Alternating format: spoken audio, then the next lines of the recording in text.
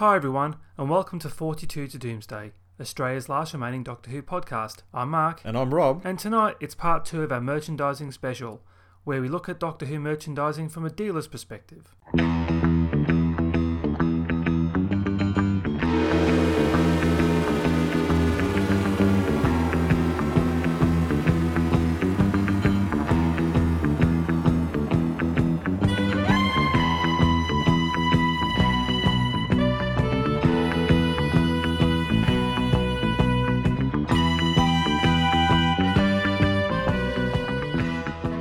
So Mark and I ventured into deepest, darkest inner-city Melbourne to speak with Aaron Challenger, co-owner of Lobos Collectibles, for his insight into the retailing side of Doctor Who merchandising.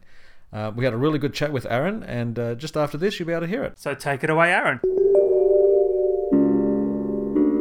So tonight Mark and I are in inner city Melbourne, where we're currently sitting in Lobos Collectibles with the owner, Aaron Challenger. Aaron has kindly given up some of his time tonight to speak with us about merchandise, particularly Doctor Who merchandise, but I think we're going to be venturing into other genre-related merchandise. Aaron, welcome to the podcast. Thanks for having me. So, Aaron, just to give us and our listeners a bit of background about yourself, can you tell us about when you became sort of interested, say, in Doctor Who and other genre media? Well, I guess I would be one of those poor tragics that was born into the world of Doctor Who and science fiction.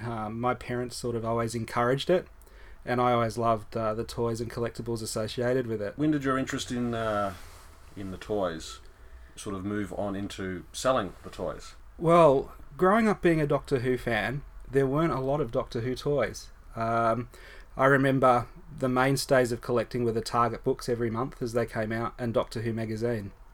I remember it would have been about 1985 that Doctor Who magazine did a merchandise special, which I think they were criticised as selling a junk mail to fans.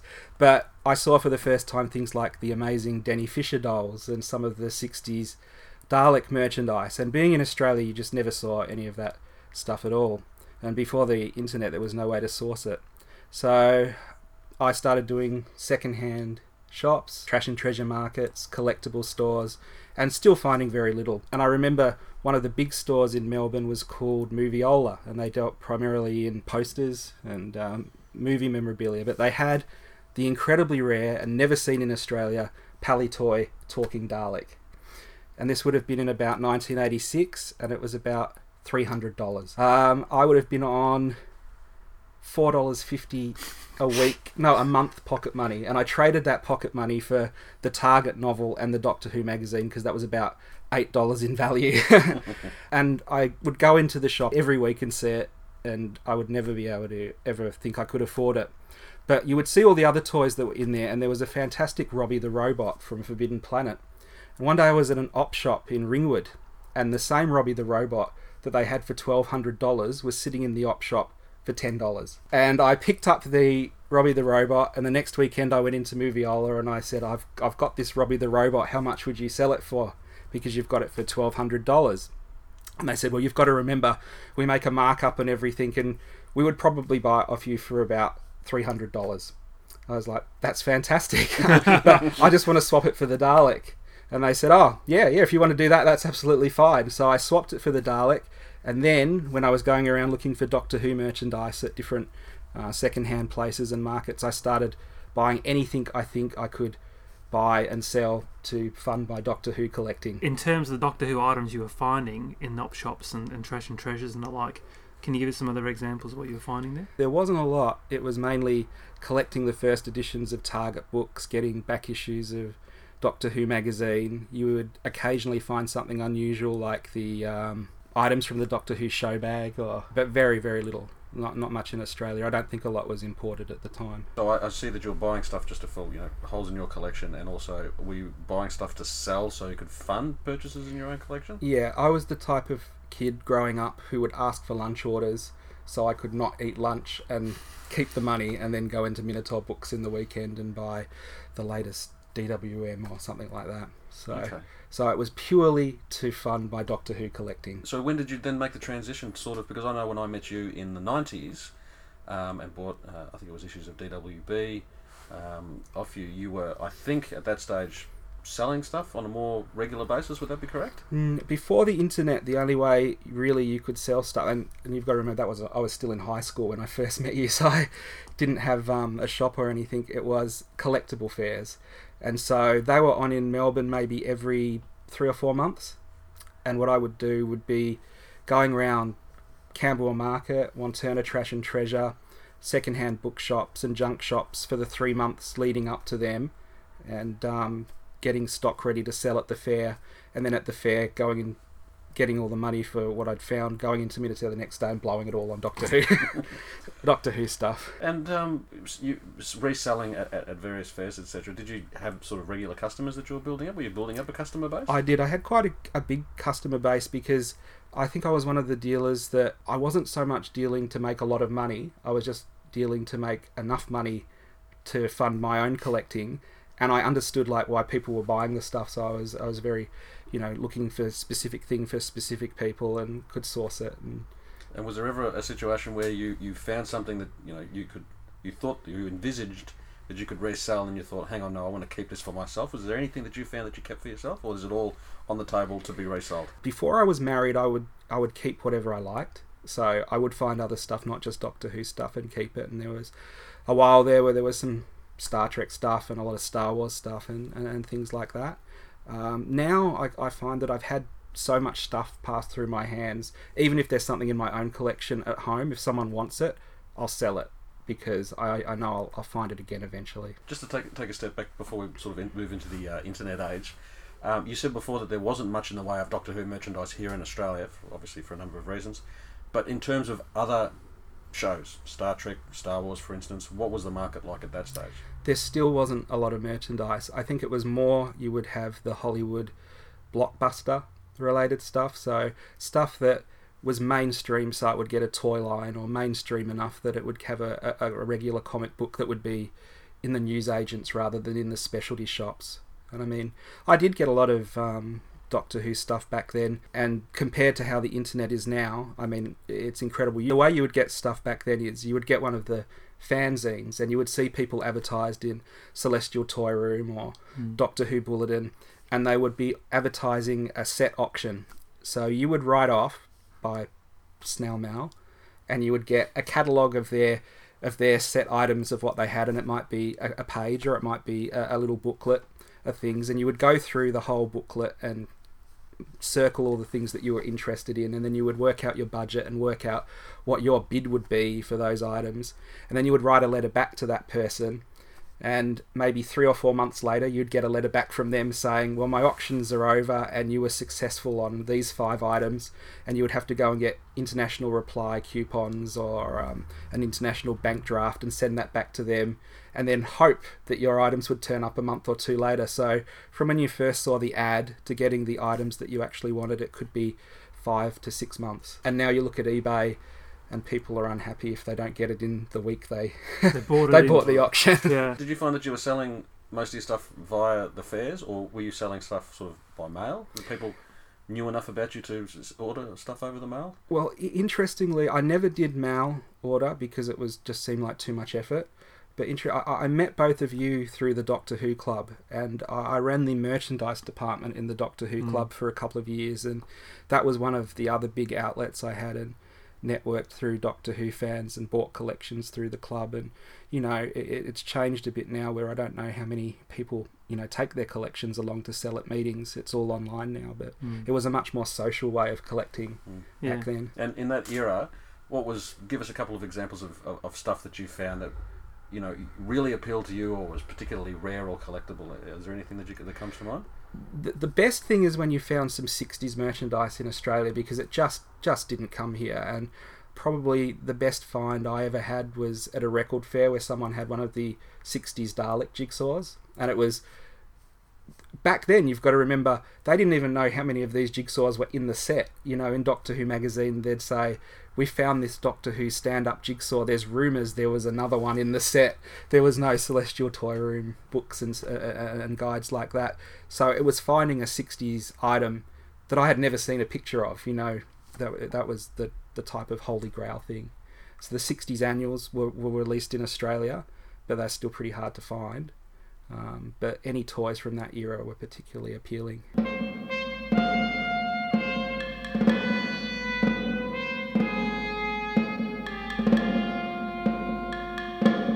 We've been talking about an era where there was no internet, and I think into the early 90s you were still in high school. So when did you first come across the internet and realise there's potential here?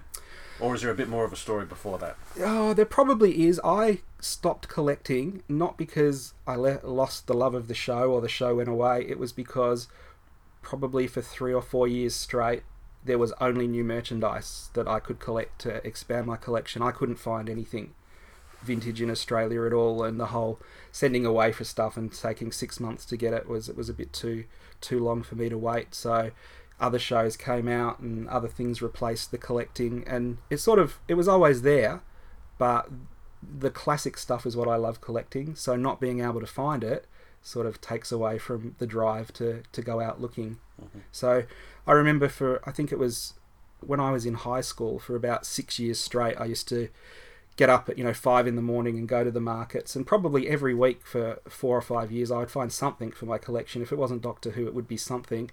But then for a while there was weeks and weeks and weeks where I'd only be buying stuff to resell, and it kind of took the drive away. And then it wasn't so much the internet coming along, it was eBay. And I remember getting on eBay for the first time on dial-up and like putting in Doctor Who Denny Fisher. And I'd never seen, some of the dolls in Australia. Leela was a hard one. I don't know how many people had it here. And watching the photo on the page slowly load on dial-up until you saw the item. And the other thing that was appealing on auctions was you saw the prices and it was like £2. Now, you didn't realise, it's going to go up from that, but you would see all this stuff you just did not see locally, and it was suddenly available. So that reignited my passion for collecting Doctor Who. Did you buy it big? Yes. Yeah. How did you display your collection? I'm one of those collectors that had glass cabinets at home and bookshelves and bookshelves, and took over spare rooms and took over my parents' spare rooms, and then eventually had a storage unit as it got bigger and bigger and bigger. So that's where it went from being a manageable Doctor Who collection to maybe I'm looking at I've got enough to open a shop, And is that when you made the jump? No, well, I managed another shop in Melbourne called Antiquarian Records because I like music as well. And when I was going around Camberwell Market, I was there every week for years and years, and one of the guys that dealt in records said he was opening a record shop. Did I want to come and manage that for him? And that was almost straight out of high school. So I was like, yeah, that sounds like a good thing to do for a couple of years before I get serious and do whatever I intend to really do with life. And I slowly perverted his record shop into a collectible shop. So I managed it for nearly 10 years. And when we first started, it was all vinyl records and music memorabilia. And then when we eventually closed up, it was about half Star Wars and genre stuff. Still wasn't much Doctor Who at the time. The series hadn't come back. So it was mainly Star Wars and vintage toys from the 80s, He-Man and G.I. Joe and all the things I grew up with. How are they selling? They sell amazingly well. The story that I hear over and over again, probably every day, is I went back to my parents to pick up my toy collection that I had as a child to give to my children, and they said they sold it at a garage sale 10 years ago. I want to collect it back, and then they the customer will spend the rest of their lives collecting their childhood back again. Yeah. And I'm sure that's probably happened to a lot of people listening. And during that time that you spent managing that store, what was the setup like in Melbourne in terms of stores selling collectible items like that? Was there a lot of competition, or was it a niche, but populated area? It was a niche market. There was a couple of shops, and there was a couple of good ones, and they were probably the ones that dominated the market. Got to remember, at the time before the internet, with unique items, it was worth whatever someone in the shop priced it at, because the market, the area where that was as far as you could drive, and if you couldn't find that item yourself in the area you could drive, there was only the 1 or 2 shops that had it that you could buy it from. So there's friendly competition between collectible shops, but usually every collectible shop, usually depending on their owner, has their own niche that they concentrate on. So if I'm into Doctor Who, I load this shop with more Doctor Who than we probably should have, and there'll be other shops that do lots of wrestling memorabilia because the owners grew up with wrestling, or Kiss memorabilia is another big one. So we're known sort of for more sci-fi because I'm into sci-fi. And all the stores can coexist within each other because they've got different niches to cater for. Exactly. We even recommend each other sometimes. Well, there you go. Friendly competition. We've touched on the internet before. What impact did the internet have on you in terms of your collecting, and on the market in terms of bringing more people in, I suppose? Well, when I was at the record shop, that's when the internet and eBay really started to become more used among collectors. And what we found was, because the market was now global, internet items sold a lot higher than we would sell things for in the shop if you put them in auction. And that was because everyone lists on eBay now, but back then, I don't know if anyone remembers listing anything on eBay. You needed a degree in computers to put a listing up. It wasn't just one page, click, click, click, there's your photo. It was about 6 pages to go through and uploading stuff, and if you made a mistake and accidentally pushed the backspace back to the previous page, you lost all your work and you wanted to punch the computer screen. And so there was a lot more people buying on the internet than there were with the people with the ability to list good items on the internet. So we would be looking at the overheads of the shop, and we decided we would start listing stuff on the internet once a week, and that did so amazingly well. We were looking at how things were going, and the internet was really something with no overheads, and it was keeping the shop open, and property prices meant the rent was going up and up and up. And so eventually I was on the internet all the time listing stuff, and the trouble was I didn't really like doing that because I liked interacting with the customers and dealing with collectibles and things like that, and I was on a wage. And I said to myself, well, I could be at home and I could just be listing all my own items online, and instead of taking a wage, I would just be keeping everything I made. So first I dropped how many days I was working in the shop and started working for myself, and then when I worked out, oh yeah, this is going to work, I stopped working in the shop and was doing things online. And I was online for about 10 years, just solid listing on eBay. And were you also buying things on eBay and then on selling them for a little bit extra? I had a big enough hoard of stuff that I didn't ever. I would be buying more for myself off of eBay, and then selling online things that I didn't really want to keep, or were just stock for me to list. You didn't see the occasional bargain and thought, I might grab that, and then I did, but at the time the prices were high online. You could find bargains. I found some bargains in my time on eBay, but it was harder back then when there was less listed. You said before that you were selling stuff that you didn't really need on eBay. Were there any instances where you were sort of umming and ahhing whether to sell something, or is it because you attached a personal value to it, or you said, no, I'm going to take a commercial look at this and I'm just going to sell?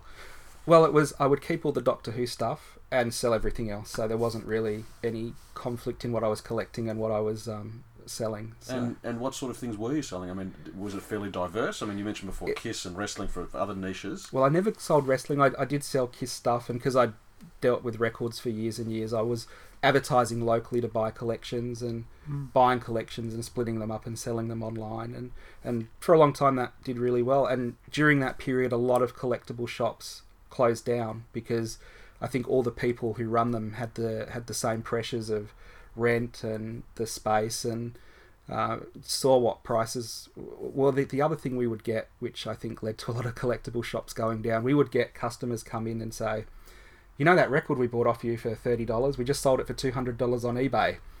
And when you hear that once in a while, you think, oh, good for them. But when you're hearing it all the time, every day, you're like, well, why don't I just do that? And so a lot of collectible shops closed down, and I think that left a hole in the market. And that sort of brings us up to now, where after 10 years of dealing with people online, I never want to send another parcel out, and never want to open an email saying, where's my item, I bought it yesterday. Yes.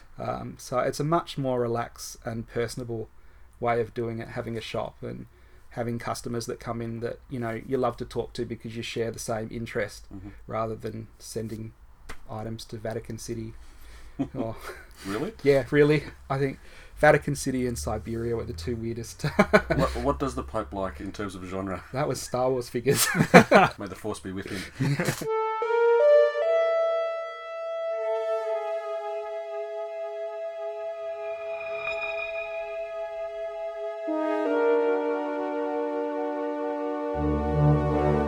Before we move on to the store, this really impressively set up store. It's fantastic. Amazing. Yeah. It's a pity that there's only audio and no visual, folks.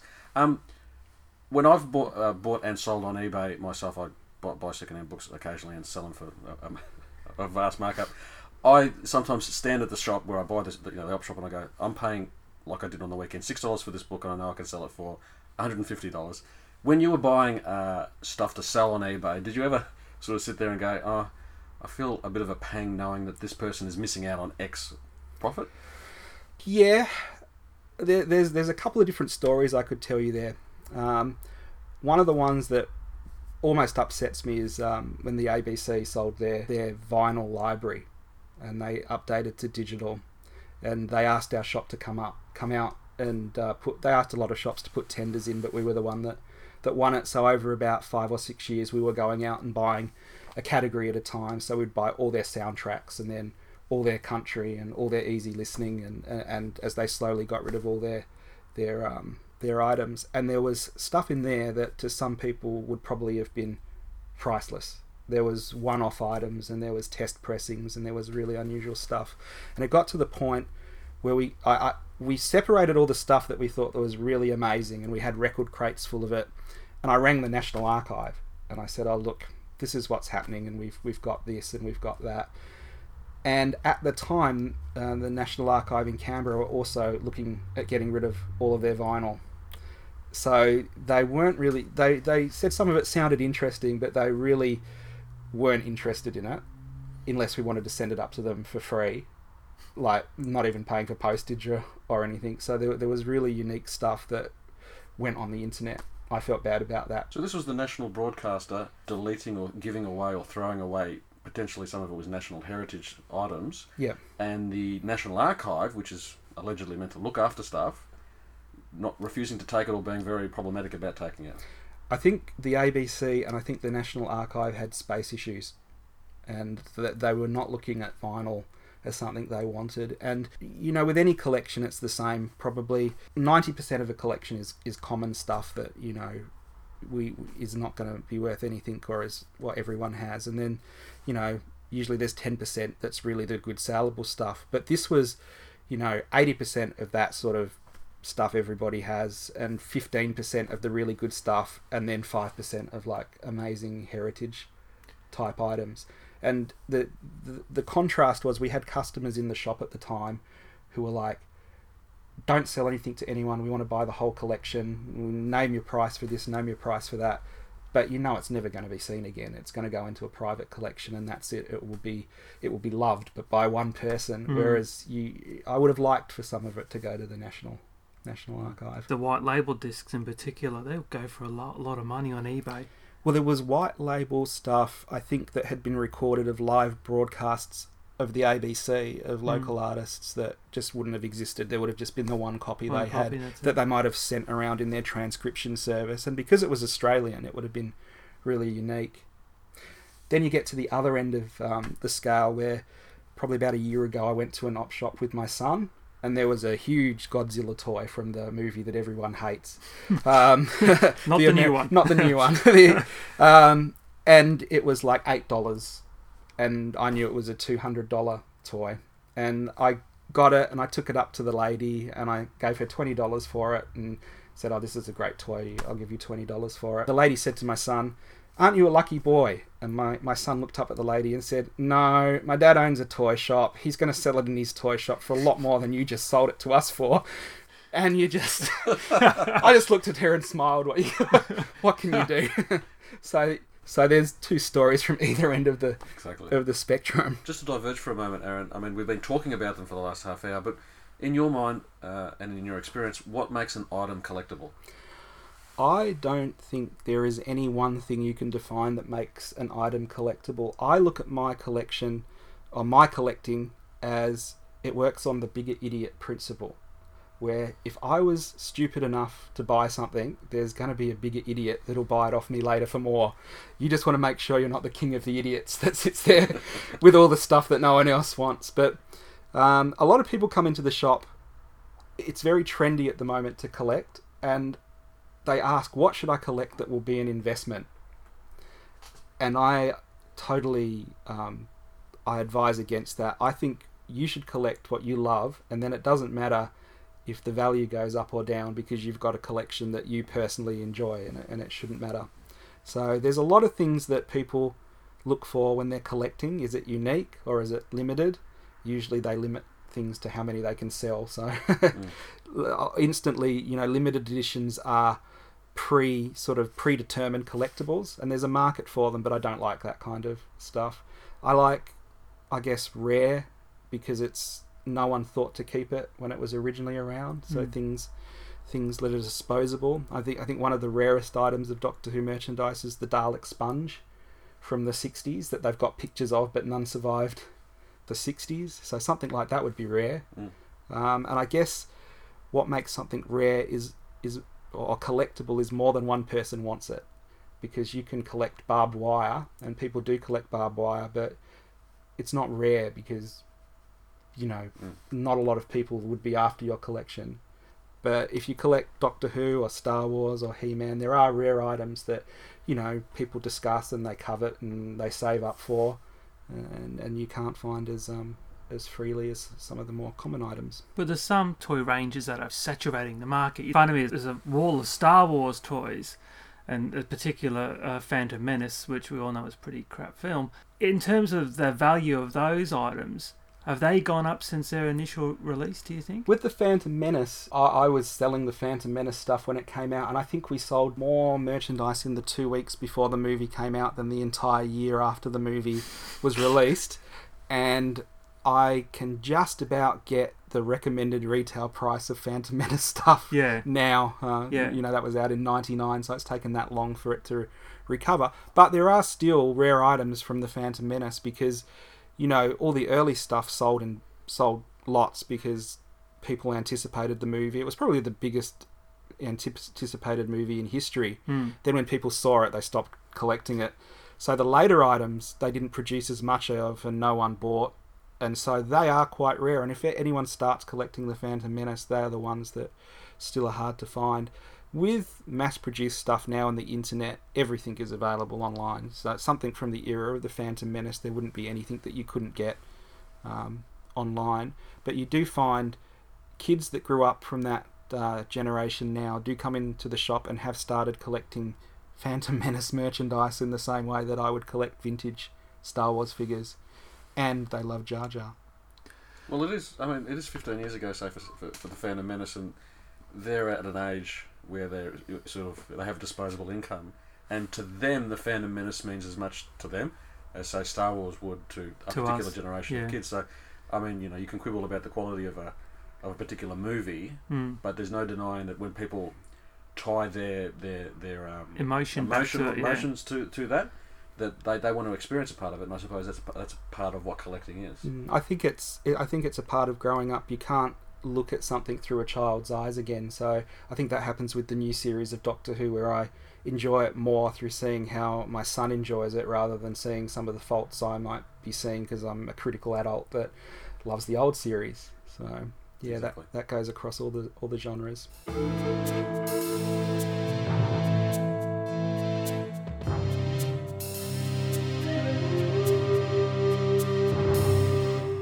Decided to open up a shop, would that be right? Or well, it's interesting what happened. I was selling on eBay and not enjoying it as much. I'd gone to a couple of fairs again, and I found that going to fairs after such a long break, the stuff that I had for years and years was suddenly fresh again, and there weren't a lot of people who had it at the fairs. And I went to the Doctor Who meeting, which I hadn't been to for about 10 years, and literally sold everything I took, which stunned me just for a normal Doctor Who club meeting. And at the same time, one of my customers who had been buying stuff off of me regularly had opened a shop, and he was asking if he could buy my entire stock because he needed the stock for the shop. But if you're buying stock for a shop, you only want to buy it at a quarter of what you're going to sell it for. And because that's how I made a living, it wasn't really an attractive option for me. And then about a year later, he expanded into this shop here, and he said, well, I know you don't want to sell your stock. Do you want to come into the business with me, put your stock in and manage the shop? And that was a really good way to get away from the internet and still do the thing I really enjoyed doing. And that was interacting with fans, basically, wasn't it? Yeah, back into fandom, and it's more interesting now because there was a big enough break in fandom for me when I was online to notice a huge difference in people who collect now. Whereas when I was in the record shop 10, 15 years ago, it was sort of, I guess, all male, 20 to 40, very... It's really cliched, but it was that market. And now it's 50-50, girls, guys, lots of kids come in, parents come in and buy stuff where, back in the days when you'd go into Minotaur and it was the only shop, you wouldn't have a lot of parents bringing their kids in. And it's interesting to see how collecting has crossed generations. Over Christmas this year, our biggest selling toy was probably Doctor Who. Mm. And that was because they brought out the Doctor Dalek 2-packs. Oh, yeah. And it was kind of the perfect toy because it went, everyone in the family has a favourite Doctor, and the Dalek is the favourite villain. So you would have kids coming in and saying, I watched Doctor Who with my dad, and he remembers the guy who wore the cricket gear. And the kids would be buying a Doctor Who gift for their parents, and then a couple of days later, unbeknownst, the parent would come in and say, do you have David Tennant with the Dalek? I think my son wants that for Christmas. So really just nice to see that it's so accepted, and there's that cross between obsessive collectors and just people who generally appreciate the show and love the show for what it is. Do you find people come in specifically for investment? Yep, there are a few people that come in specifically for investment. There's a whole side of things we haven't touched on, which is grading and AFA grading, and there's some collectors that will only buy stuff that is AFA graded because it's been graded by someone independent and it's been sealed in a Perspex cube and it will never change condition, and the price generally holds on that and will only go up. So there are people, and there's a whole market for that, not just with toys but comics and trading cards, where you can get your items graded, and a graded item will go for 50% more than the regular item, up to many times more if it's like a mint item. Is that something that you deal in here? We don't get anything graded. We've bought graded collections, and usually if a graded collection comes through, we can ring particular customers who we know collect that, and they'll come in and buy it pretty fast. Yeah. In your opinion, what is it, purely for the investment that they're looking at there, or is it for the fact that they can say, I have this particular item and it is perfect and it will never change, whereas other examples of it will change? There aren't many collectors that would buy something purely for investment if they didn't actually like the items or didn't have an attachment to them when they were growing up. But there are some people that will only buy AFA graded stuff. And it's interesting because I can have a mint item that I can't see a defect on, and they might be interested in that, and they'll say, that's amazing, pity it's not AFA graded. So, and just for the listeners, what is AFA grading? It's an independent, the AFA Action Figure Authority, which is a company in America you can send your action figures to, and they will look at it, and they have a set of specifics that they have to match, and it will be there'll be 3 grades on an AFA grading, and one grade will be the card or the backing card, so that's the piece of cardboard that the toy's mounted to, and then one will be the bubble, which is the clear plastic that covers the toy, and then one is the actual figure itself. So usually if you send in a item, it costs a lot to do, so you wouldn't send in anything that isn't rare or isn't in good condition, but the item would probably be quite a good item, and you'd usually get 80 out of 100 for the card, and maybe 80 out of 100 for the bubble, and maybe 95 for the figure because it's brand new and hasn't got anything wrong with it. But it's very hard to get an AFA 95 or 100, which is almost unheard of. So you have customers who here in Australia who do that and they actually send over to America, and then... Well, the worst... I've got a story there. The worst story I've ever heard about that, a nightmare story, is someone had their original Star Wars collection, and it was a full carded collection of about 105 figures, and they decided to get the whole collection AFA graded because they had upgraded their collection for years and years and had a really nice collection. And they sent it all over, and it all got graded fine, and then AFA sent it back, and AFA put the value of it on the customs form, which was many, many tens of thousands of dollars. Mm-hmm. So this was a while ago when it was, I think, 22.5% import tax. So they had to pay thousands and thousands of dollars to get their own collection back into the country. And they said to Customs, but this is my collection and I can prove it was my collection. And Customs said, that's all well and fine, but you didn't fill out the right forms, so you're paying to have your collection back. As Mark said before, we were sitting in front of a wall of Star Wars items, and they're all, beautifully sealed behind their plastic. Whenever you've bought figures, have you kept them behind there, or have you enjoyed tearing them open and actually having them in your hand? It really depends. I'm an opener, so all the new character option stuff I'll tend to open and display, and you can actually collect a lot more in the same area if you open everything and display it. There's a lot of people who keep it carded, and that's fine as well. I enjoy opening stuff, but that said, if I found something from the 60s that was still mint in the box, the value is in it's never been opened, so I probably wouldn't open something from that era. And we do have shop Facebook moments because of the different generations that collect now, where kids come in and say, I really want that Ninja Turtle, and it's a vintage one that's still mint on the card from like the late 80s, and their parents buy it for them and they rip it out of the card in front of us, which doesn't mean anything to the kids or their parents, and they can't understand. We're like, can we just take photos of you doing this? And we put it online and have all the collectors going, oh my goodness, no. That's another one, another less carded one out there. People having conniption fits watching it on the internet. Yes. Is there much 60s and 70s stuff that you've seen coming through your hands that is considered mints, still in boxes? There isn't a lot anymore. Collecting's changed. Before Star Wars, toys weren't really looked at as something you collected as an investment.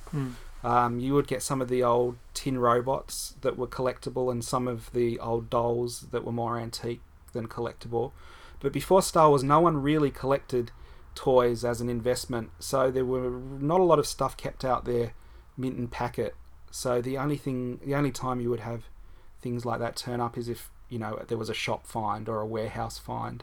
And I think in the 80s there was a warehouse find of Doctor Who Dalek money boxes, and so there's some of them turn up mint in the box, never opened, but there's very little from that era that is still mint in box, not opened. Wasn't there a story that they found some pallets of Target books? All the missing copies of Web of Fear. No, not those ones. The Wheel in Space. Wheel in Space, don't say Web of Fear. Yeah, apparently in the UK they found quite a number of pallets of Target books. Someone had them in his garage, didn't they? And I think they eBayed them, and a consortium of fans have bought them and are now offering them to libraries, which is That's really great nice. Yeah. Well, it's interesting with the Target books because I had many thousands of Target books that I had for years and years and couldn't sell, and they were one of the few things I would take to the Doctor Who Club and couldn't sell because most people had a full set of Target books.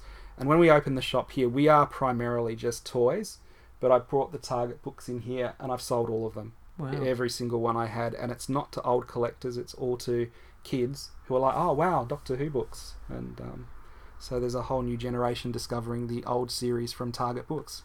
It's a shame though that they're not more widely available, isn't it? Really, well, they've reprinted a couple, haven't they? Yeah, but they haven't kept it going. Yeah. Just imagine the nightmare for people who like to collect every cover, though, if they reissued all 150 Target books. Maybe it's a good thing they haven't then. Good for you, Aaron, but bad for everyone. Yeah, exactly.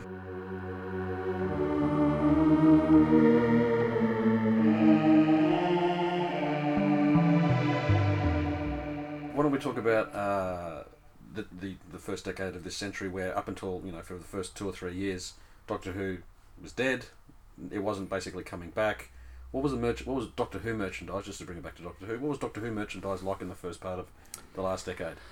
I didn't collect a lot because it felt to me without the series to support it, I was collecting for the sake of collecting rather than collecting because I was enjoying it. So I did like some of the early Virgin books and some of the literature, which I thought was really well done. I never really got into the audios, which I know a lot of people really love. I never got into them. I always thought Doctor Who was more a visual medium, and there are some classic big finishes, but there wasn't a lot of stuff around. It was mainly sustained by fans creating merchandise because they wanted the show to come back. So you'll find there was a lot of stuff through that era. Dapol, for example, there was a lot of people that collected Dapol merchandise, and some of those old Dapol Daleks used to go for a fortune on eBay. And then when the new series came back, you found from that era there was a slump. The classic toys from the 60s and 70s have never gone through a slump, but the merchandise produced in the era where it was mainly sustained by fans for fans, as soon as the series came back, a lot of that sort of got dumped as people went on to the more official stuff that's been released for the series. And if you look at character options, classic figures compared to Dapol classic figures, you can understand why. Yeah. So they've become more of a curio that people collect, but they haven't held their value. Okay, so the series comes back and the older stuff, except for the 60s and 70s, drops in value. What can you say about the merchandise that's come along since the show came back, in terms of quality, variety, collectability? I'm amazed. I never ever thought in my life I would walk into Toys R Us and see Doctor Who figures, which happened for a little while, and the merchandise is very, very well accepted. Kids love it. It's more mainstream than it is sort of niche now. There's still a big market for genre fans and people who have been Doctor Who fans for a long time, but I find the new series merchandise from Christopher Eccleston onwards, it's mainly kids and people who love the new show that collect it, and the classic series merchandise that's been released because of the new series coming back, so the character classic series, doesn't get as much interest from the kids, but it's sort of reactivated a lot of collectors who never thought they'd go and be able to find the Crinoid in the shop, kind of thing.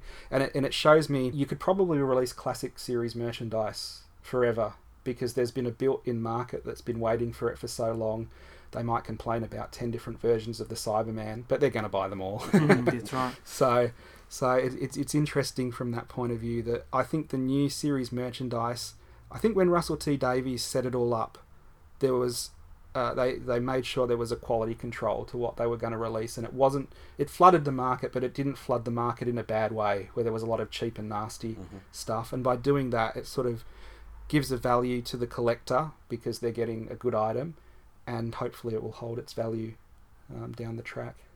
And I do think it's going to go through the Star Wars syndrome, where a lot of kids who loved the adventures as a kid will move away from science fiction as they go through school and their 20s, and then when they're older again and they've got their own kids, they'll try and introduce them to what they loved as a kid, and you'll have a whole generation that are collecting the character options and looking for different variants of Rose and things like that. I've heard that from the new series merchandise that the sonic screwdriver is a massive selling item. A, is that true? And B, how massive is if it is true? Over Christmas, there were fights over getting the last Matt Smith sonic screwdriver in the shop, because we had one on lay-by out the back and they hadn't come in to pick it up. People were coming in every day asking, has that person come in? Yes, the sonic screwdriver is one of those items I never thought would be so desired, and I guess for kids in role play, my son takes it to school, and it amazes me. There's other kids at his school who bring the sonic screwdriver to school, and it isn't me being a Doctor Who fan buying him a sonic screwdriver. It's a mainstream thing. It's really interesting, because you look at how John Nathan Turner run the show in the 80s, how it was all about publicity and merchandising, and he got something so wrong, like kids could play with a sonic screwdriver, and he destroyed it almost straight away because it didn't suit the stories that he wanted. Whereas they brought it back, and it is one of the most iconic things about the new series. Kids love the Matt Smith one the best because it jumps up and has claws. So okay, so it's more interactive. Yes, yeah. Exactly. I was just going to ask, did you see a burst in sales once Matt Smith came along, because he was flourishing at every opportunity basically, as opposed to say David Tennant? When David Tennant regenerated, there was actually a slump in sales. It wasn't until I guess a couple of probably half the series in that kids warmed to him, because I guess Christopher Eccleston hadn't been around long enough for kids to get really attached.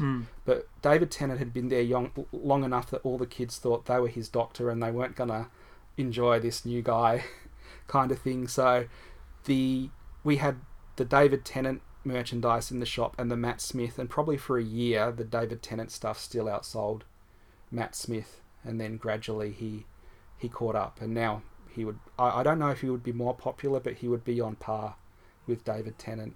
With the David Tennant merchandise, for instance, did you, and the Matt Smith merchandise, were the purchasers as a demographic, were they different, or is it overall just the same? They would probably be, it's probably got more and more towards kids buying stuff, and I don't think that's to do with either David Tennant or Matt Smith's performance. I think it's more to do with Doctor Who becoming more and more mainstream and more kids accepting it, and there being more role play at school.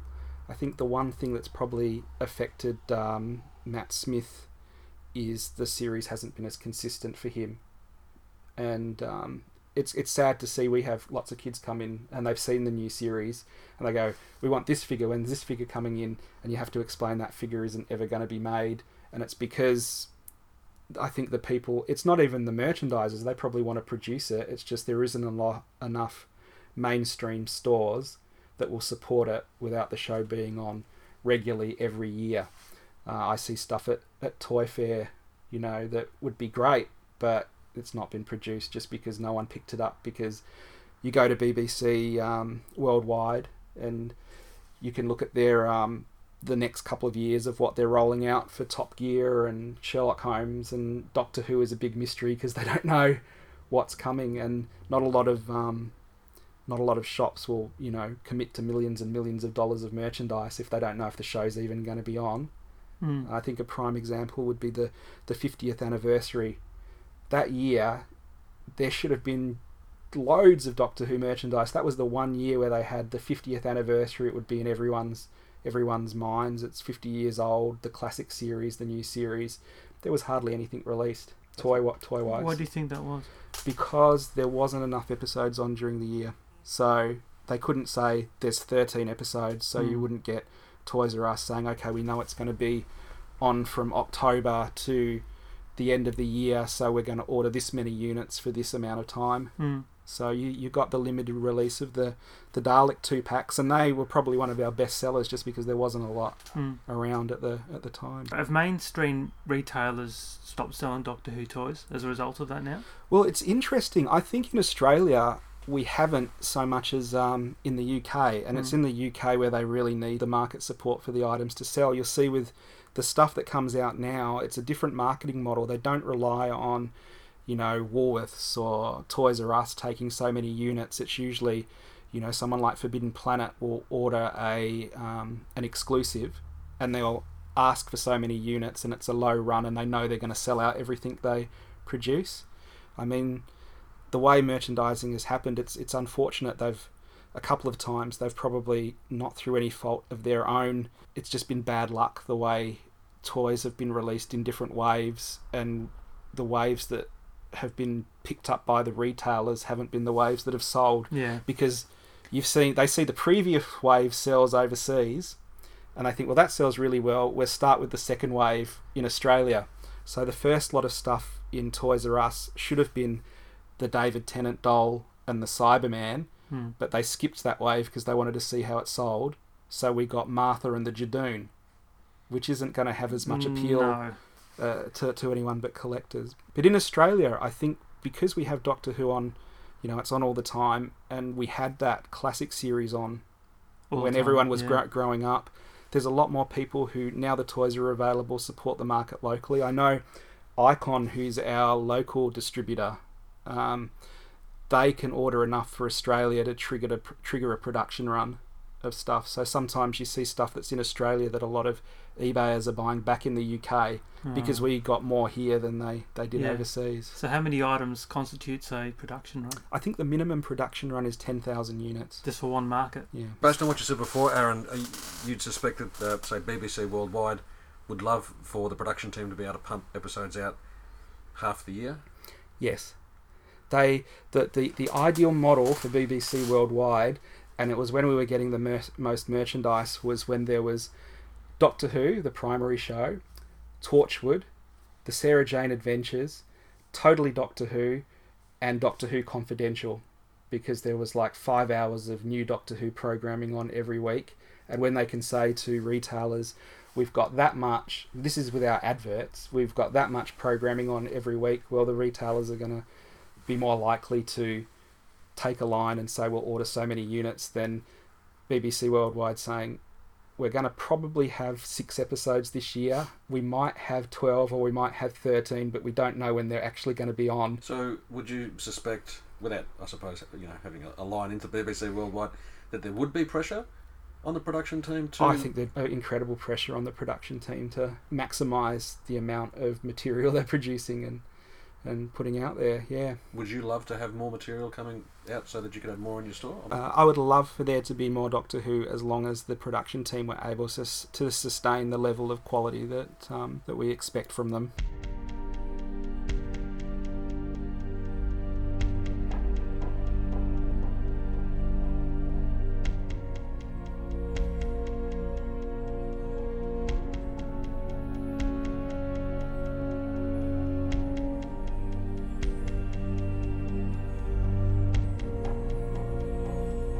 Do you want to just talk about what rare Doctor Who items are you in your store, and what constitutes a rare Doctor Who item? We don't have a lot of rare Doctor Who items in the store, because I find there's not really a market for the 60s stuff in Australia, apart from me and a couple of other collectors, and we've been collecting for so long. We have a lot of the stuff that's around, or we would get it from eBay.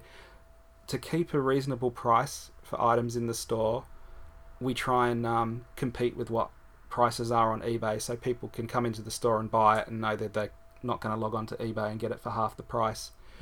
And to do that, you have to be able to source it for a reasonable price, and there isn't a second-hand market in Australia for old Doctor Who merchandise. So you'll find annuals and you'll find old editions of the books, but you don't find anything really cheap that you would call a classic collectible. That said, we do get some of the exclusive figures in that don't hit locally, so they would be rare figures for the more modern collector. So we imported things that the local distributor didn't get, so the Master and the TARDIS from the Time Monster, and the Ace figure that didn't come out. So some of those things I'll import just because I'm a fan and want to have them in the shop. How many would you import of those? Depends on which ones they are. Probably about eight.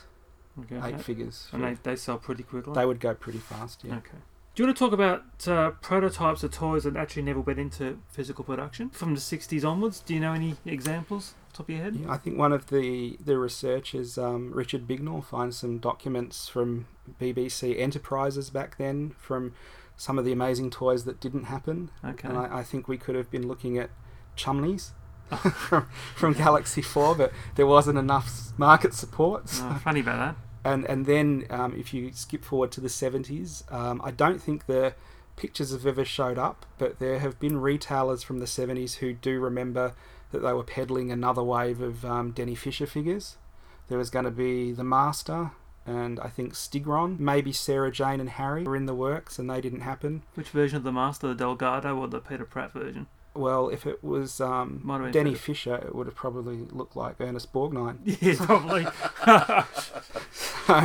Reused the mould from the other New Avengers line. It didn't happen. Exactly. Yeah. But no, so they'd be interesting to turn up. I'd love to see them, and I think we've got Biff Bam Pow have done a series that would have probably been very similar to what Denny Fisher would have continued with.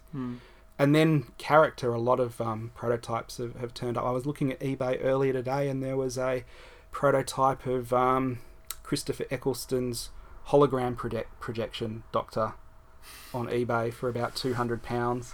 which is just a nice way of taking the old mould and remoulding it in clear plastic and having a variant for everyone to collect. It's like having the Planet of the Daleks toy set, isn't it, with the Spiridon, the invisible Spiridon Exactly. included, but it's just basically nothing. The thing with prototypes, it's very expensive for a toy company to get to the point where they produce a physical prototype, so it's very rare for them to get to that stage without it going into production.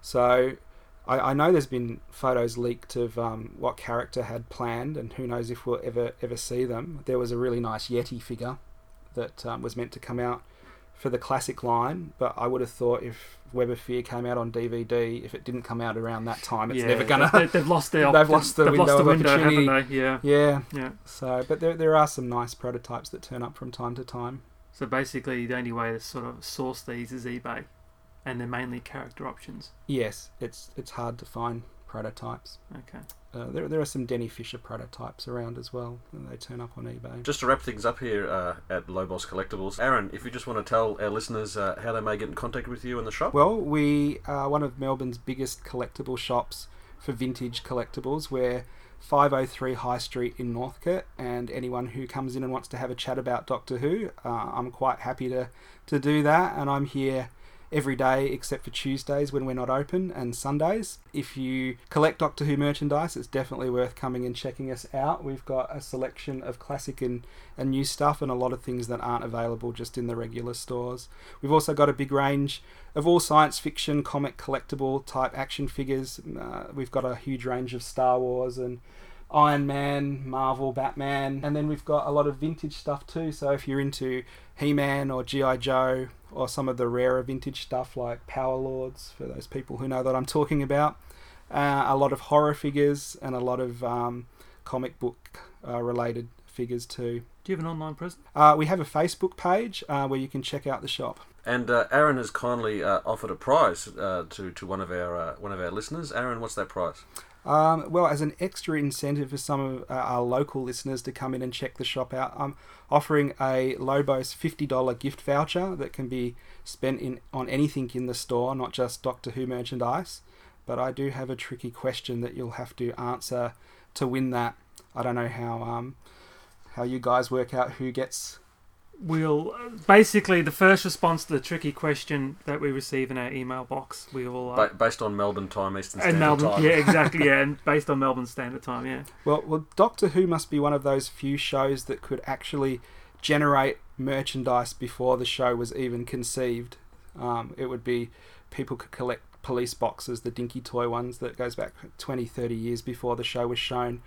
But my question is, what was the very first officially licensed piece of Doctor Who merchandise? There you go. Answers on the postcard, please. You can send your answers via our Twitter feed or our Facebook feed, or send us an email, which the details, of course, are at the end of the podcast. So, on behalf of Mark and myself, Aaron, it's been a real pleasure coming to your store. It's an absolute Aladdin's cave of collectibles. It's one of the most remarkable things I've ever actually seen in terms of fandom. There really is something here for everyone, and that, I know that's marketing spiel, but it is a wonderful place to come down. Bring your kids if you're ever in, because it's just a really wonderful thing. Just to walk around and look at the shelves. Do yourselves a favour and get down here. So, Aaron, thank you so much for being on the podcast. Thank you for having me.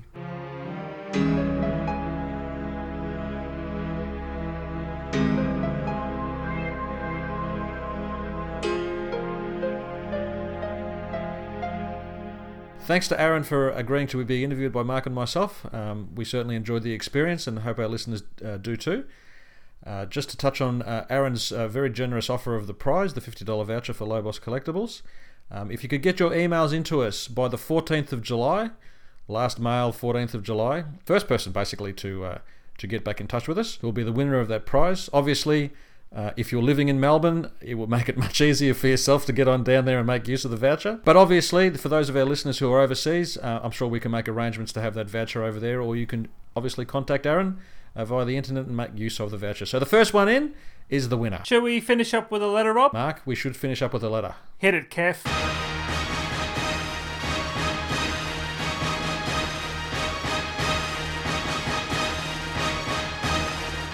You've got mail. Thanks, Kev, for that contribution. Hello, Kev. Hello, the hammer. So So we've just got time to read one email from our regular correspondent, Captain Hawkins. Captain Hawkins writes, "Hi gents, just a note to follow up the letter from Angela, read out during the Target Books episode, who wrote in looking for some suggestions for some classic Who stories to show her niece. My son has just turned 7. He's seen some of the Eccleston, Tennant, Matt Smith stories. He's also seen me with the classic series DVDs and caught odd bits of the old series here and there and wanted to see some of the other Doctors. While I'd love to watch The Seeds of Doom or Caves of Androzani with him, that's probably not realistic at the moment, so we went for more innocuous stories. We started with the 5 Doctors and then watched The Time Warrior. He's seen about half of the Daleks. He lost interest when the story shifted to the Thals, so we didn't watch the last couple of episodes. We've also watched the 3 Doctors, some of the Dominators. He thinks Troughton is hilarious. Robot, Horns of Nymon, and Remembrance of the Daleks, amongst others. I did think of The Chase, but that would have meant I'd have to sit through it as well. Most of those have fairly low body counts and not a lot of nastiness, so it might be suitable to introduce your niece to the series. Anyway, really enjoying the podcast, guys. Keep up the good work." Some good choices there. Well, you can't get any more innocuous than, I suppose, the 5 Doctors, unless you think that Soberman vomiting milk is less than innocuous. But yeah, no, there is some good choices there. But you know what? Kids these days do need toughening up, and I think a few episodes of The Seeds of Doom would toughen up even the most fragile of spirits. Although, if you do want to put your child to sleep, I would recommend The Web Planet. It's the video version of Finnegan. And for any person whose child will be going into the corporate world, hints and tips from how to do so in the Caves of Androzani are a must. So, I mean, if you want to climb to the top of the ladder, you've got to push someone down the lift shaft, clearly. Exactly. And also turn around in your corporate chair and talk to somebody who's actually not there, which I do a lot. That's so true. The amount of people who do that at work is just bizarre. But anyway.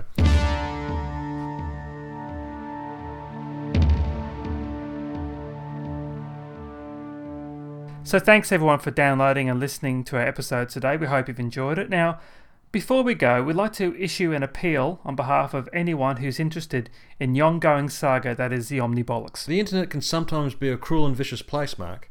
And over the last couple of weeks, there has been an escalation of verbal grenades launched between 2 esteemed and lauded missing episode hunters. It pains, nay, upsets us both to see the Glimmer twins of the Doctor Who missing episodes world in conflict in the same way as Noel and Liam Gallagher were just before a festival in 2009. So to Phil in Wigan and Ian in West London, we offer you this long-distance love song and dedication. I don't want to talk if it makes you feel sad, and I understand you've come to shake my hand. I apologize if it makes you feel bad, seeing me so tense, no self-confidence. But you see, the winner takes it all.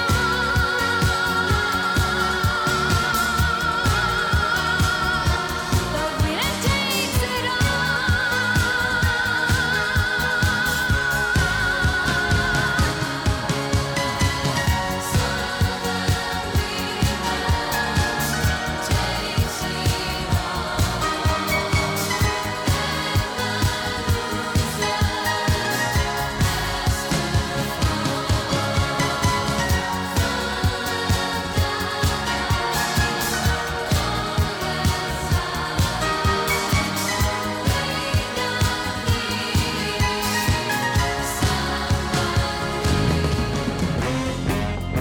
You've been listening to another episode of 42 to Doomsday, the Doctor Who podcast hosted by Rob and Mark. You can contact us on our Twitter account at 42 to Doomsday. You can email us at our Gmail account, 42todoomsday@gmail.com. Facebook us at facebook.com/42 to Doomsday. Until we meet again, thank you very much for listening. We'll see you soon.